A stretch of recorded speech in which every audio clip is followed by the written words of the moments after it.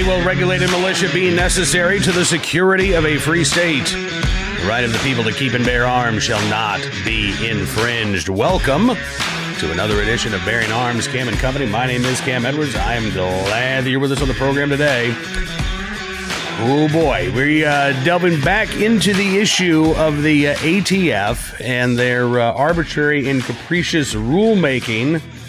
Yep, last time we were talking about the Honey Badger pistol that the ATF had suddenly declared was not a pistol at all. And in fact, it was a short-barreled rifle because of the pistol brace that is attached to the Honey Badger. And then shortly after we did our interview with Josh Savani, NRA ILA's Director of Research and Information, actually, I guess it was right before we talked with Josh Savani, the ATF had suspended for 60 days their determination letter that they had sent off to Honey Badger. Well, now it looks like things may be actually expanding in terms of these new ATF regulations. A law firm recently put out an alert to clients. This is the Wiley Law Firm, talking about an ATF interpretive change restricting handgun imports that could ultimately require National Firearms Act registration for guns that are currently owned by gun owners. I know that this has got a lot of folks talking and a lot of folks freaked out. So I wanted to reach back out to Josh Savani, NRA ILA's Director of Research and Information, to talk about these new, and again, these are not public determinations that the ATF is sending out. They're sending out private letters to, individual firms that are trying to import these firearms, saying, well, last month, this handgun may have passed the sporting purposes test, and we would have approved it to be imported in the United States. But this month we've said no. It really is that quick. And as Josh explains, this isn't really a matter of the ATF moving the goalposts for importers, but it's a matter of changing the playing field itself. Yeah, I mean, it's really unbelievable. Take a look and a listen. Josh, thanks so much, sir, for coming back on the program. It's good talking to you again. Yeah, absolutely. Thanks, Cam. It's always good to be here. Last time we had you on, we were talking about the Honey Badger and the ATF's ruling, which was then, I guess, suspended for 60 days, declaring that the Honey Badger AR pistol is actually a short-barreled rifle. Now it seems like ATF may be expanding their new definition and their private definition to encompass virtually all AR and AK style pistols here. Yeah, I mean, I think that there's a lot of concern, certainly based on the actions that ATF is taking, kind of all at the same time, especially here this close to an election. But they're definitely different things. I think that the new information that kind of came out in the last week has to do primarily with, at least for right now, hopefully have to do with the import of certain handguns and pistols, and what ATF considers a handgun for the purposes of things being able to be imported. So I think that's one of the things for people to really keep clear, is that this issue is not as much about the pistol braces as it is about what is and is not legally a handgun or pistol under federal law. Because so just as a little bit of background, this gets a little bit complicated. The federal law generally bans the import of firearms, and then importers have to actually essentially have to get their firearms evaluated by ATF to see if they meet the standards for import. This is one of the several sporting purpose tests in federal law that have been pretty manipulated by ATF over the last 50 or so years, and it can sometimes, again, just like we're talking about with Honey Badger, it feels like the goalposts are often moving. But in this case, it's like they flipped the ends of the field almost. Like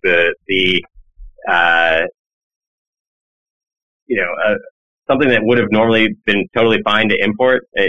Generally, it's easier to import handguns and pistols because there's a factoring point system that, as long as the handgun has a sufficient number of points, you can look at it in most attorneys or importers that work in this field can look at a handgun and tell, yeah, that's going to be importable because it's going to have enough points under the handgun factoring criteria. And usually, large frame handguns, because what Congress was trying to do with the sporting purpose test as regards to handguns, was keep out. So in 1968, there was this. If you look at the congressional record, there was concern over, small concealable imported handguns. That's really what the sporting purpose test was designed to keep out at all. They didn't know exactly how to describe that, I guess, and so they gave a lot of leeway to the agency to decide what's readily adaptable or particularly suitable for sporting purposes. Right. But if you look what they're really worried about, it was these small concealable handguns. So big frame pistols, like we're talking about in this case, like a pistol based off of an AR platform or a pistol based off of, something similar, like some type of large frame amount of pistol. Generally are get easily enough points. It's not even close because they're like the polar opposite of what Congress was trying to keep out with the sporting purpose test. So what ATF is really changing in this case is that they're saying that, well, actually something can be too big. Like this is, as we often find with gun laws, like, it's too hot or too cold, it's too big or too small, it's, too heavy or too light, there's like some Goldilocks zone for regulators for these things to be within. And I think that Goldilocks zone is they try to make fewer and fewer things fit in it is always the goal for people that don't like guns, is to say that, this is too heavy, so it can't be a pistol. And that's really what's happening here, is they're saying, well, some of these pistols actually, they're too heavy to even be or maybe too long or something to even be a handgun. And again, all this is sort of arbitrary and it's done behind the scenes. None of these determinations are public. These are not formal rules. I mean, well, in a way, they are formal rules, but the public doesn't get to comment on the ATF's reinterpretation of these policies. I'm looking at an advisory from the Wiley Law Firm, and they talk about in some of the new letters that the ATF's been sending out, they are now listing quote unquote objective design features like the incorporation of rifle sights, utilization of rifle caliber ammunition, the incorporation of rifle length barrel, the weapon's heavy weight, as you just talked about, the ability to accept detachable magazines, that they say would, quote, contribute to the overall weight of the firearm, as well as the overall length of the firearm, which creates a, quote, front-heavy imbalance when held in one hand. But Wiley says that the ATF notes as well in their most recent private ruling that the above design features are, quote, neither binding on future classifications nor is any factor individually determinative. So again, Josh, we're left with these really vague standards that importers have to follow now. And what does this mean for gun owners who may own one of these firearms that the ATF is now coming back and saying, well, I don't know that these actually do meet the sporting purposes test? Yeah. So I think you hit the nail right on the head with the idea that there's no way the only reason we know about this is because Wiley happened to write this article noting letters that some of their clients received. Mm-hmm. If that hadn't happened, these secret agency determinations that they then may try to use against somebody in the future, the person wouldn't even know about it. And as far as somebody that currently has one, the standard is on the import of them, assumingly the importer received, like I said, since firearms generally have to be approved for import. Mm-hmm. If a firearm was imported, then once it's in the country legally, that should be the end of it as far as for a gun owner that currently possesses one. ATF did kind of indicate in one of the letters, though, that they may look at prior classifications, and they said that is not reversing because there's the Federal Administrative Procedures Act is very strict on agencies reversing their rules, because it's generally just about good governance. It's not really Administrative Procedures Act doesn't really have anything to do with with firearms specifically, but it's really about a system of good governance, and we don't want federal agencies just changing, the law back and forth. So they're trying to get around this idea that they're not reversing their prior decisions by saying, I think the Wiley article notes that they try to claim that, well, making a new determination is not necessarily reversing a past one, even if it's exactly the opposite somehow. I'm not exactly sure how you get there. But that seems to be their claim. I think the real concern is how they're, by looking at, by saying things aren't handguns. And Wiley notes this in the article. By saying a particular firearm is not a handgun, that does create problems potentially for gun owners in the United States, because generally a firearm that's under 26 inches in overall length has to be a pistol to not be subject to the provisions of the National Firearms Act. Yeah. So again, they could be. So there's a category under the NFA called any other weapon, because the NFA was designed to go after concealable handguns, and then handguns were removed. These other concealable firearms were kind of left in the NFA. It doesn't really make any sense. None of it makes any sense. But the problem is that if you have a firearm that's under 26 inches in overall length, as long as it's a pistol, it's not subject to the NFA. But now with ATF saying, well, certain things are too big and too heavy to be handguns, that potentially puts gun owners that own those domestically in jeopardy of potentially owning an AOW. Now, ATF hasn't said that yet. That's just Wiley saying, well, if you take what ATF is doing over here and apply it to the same definition in another area of law, this is what would happen. It's very likely that ATF just didn't even think about those second order consequences of, changing their import determinations. Let's hope. But as you say, even if these are unintended consequences, if the ATF were to try to apply this rule consistently, there would be consequences for gun owners. I mean, we've talked about this, Josh, in the scope of Joe Biden's gun ban plans, where he wants to require Americans who don't hand over their so-called assault weapons and large capacity magazines to register them under the National Firearms Act. If you're found in possession of an NFA item that is not registered, that's a 10-year federal prison sentence. That's a $250,000 fine. I mean, these are serious criminal consequences for people who would just be maintaining possession of the gun that they legally purchased. Right. And I would claim are engaged in constitutionally protected conduct. You know, so that you shouldn't be able to, that shouldn't be able to be criminalized, period. But there's very serious criminal penalties for violations of the NFA. And it puts a lot of people in jeopardy, and that's why gun owners generally get very concerned when the ATF starts tinkering with definitions that could apply to the NFA. Now, I think one of the interesting things in this case is ATF is kind of making a case for pistol braces. Because they're saying, oh, these are too big or too heavy to easily use with one hand. Theoretically, if the same firearm with a brace, that wouldn't be the problem, because the brace actually helps you use a bigger and heavier firearm with just one hand. Mm-hmm. So I don't know that they were thinking about that.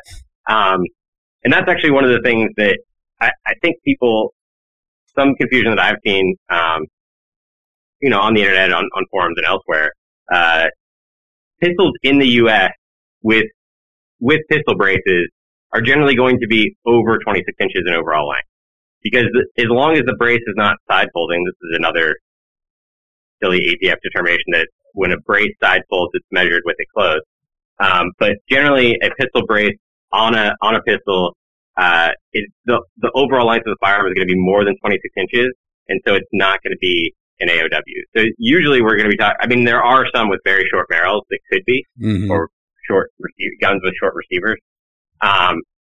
But usually a pistol with a brace on it is still even if it's considered to be a firearm and so not a pistol, it's not going to have that AOW problem. It might, if it has a short barrel. But again, the ATF would be kind of encouraging the use of pistol braces, because if pistols without braces on them are under 26 inches in overall length, then they'd be an AOW. But with a brace, they're not. If some of the other actions we've seen, like we talked about last time, seems ATF is trying to crack down on pistol braces. The incentive that this change makes is for everyone to put a brace on any type of large frame pistol. Okay, so again, the ATF appears to be working at cross purposes with itself at this point. Josh, I mean, look, so much of I think what happens in the future with these issues depends on what happens next Tuesday on Election Day. If Donald Trump is reelected, then I have much more hope and faith that a Trump administration would rein in some of these abuses and the confusion, and would try to ensure that we've got some clear, definable rules that can be followed, that aren't being changed on a whim. If Joe Biden wins next Tuesday, honestly, I mean, I'm afraid that the ATF is going to be empowered to do far more than what we've already seen over the past few weeks. Exactly. I mean, I think that we all know that these changes are coming this late in the administration because they think they can get away with it, potentially hoping that it's for a Biden administration. I think that the best thing that all gun owners can do is to make sure that doesn't happen, and that, President Trump is reelected next Tuesday, and that we end up with, an actual, and then in the very near future after that, we end up with a new confirmed ATF director who's actually going to rein in this route. It's kind of gone rogue at this point. Absolutely. All right. Well, listen, what's your final advice for gun owners right now who are concerned and confused by these private letters that the ATF is now sending out and the alerts that are going around? What's your bottom line takeaway for gun owners right now in terms of, if they've got one of these firearms that they're now concerned, maybe it's going to be considered an AOW. What do I do with my brace? What's your advice for gun owners? As I said, ATF hasn't said anything about this new change to the definition of handgun, potentially their interpretation of the definition of handgun, potentially applying to domestically possessed firearms. Mm-hmm. Certainly a concern in the future. So I don't think, as of right now, gun owners really need to worry about that being applied that way. I think the best thing that's going to happen is that the import determination is actually going to get overturned.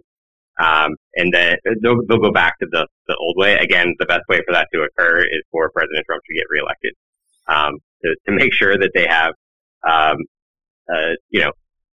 actual leadership that's making sure that they correctly apply the law. But for right now, I don't think that there is necessarily an effect on people in current possession. So I guess that's at least the upside. For anybody that's particularly concerned, AOWs, like some other NFA firearms, they're not subject to the same rules as machine guns, where once something's been a machine gun, it's always a machine gun. Mm-hmm. So if it is, if you look at some of the initial guidance that was put out, before the honey badger determination was suspended, there was guidance put out about, disassembling the firearm in a way that made it no longer subject to provisions of the NFA. That would likewise apply here, where if a firearm is no longer in that configuration, it's not like the receiver isn't tainted like it is with a machine gun, where once something's been made into a machine gun, in ATF fine, it always is. Okay. All right. Well, that is good to know. Hopefully that will at least give a little peace of mind to some folks. And in the meantime, I imagine let's talk again here in a week or two when the dust is settled after the election, and I think we'll have a much better idea of what the immediate future is going to look like in terms of these ATF rules and regulations. But in the meantime, Josh, again, thank you so much for coming on the program. Thanks for everything you do, and look forward to talking to you again very soon. Absolutely. Thanks a lot for having me. You bet. Josh Savani joined us, NRA ILA's Director of Research and Information here on Bearing Arms Cam and Company.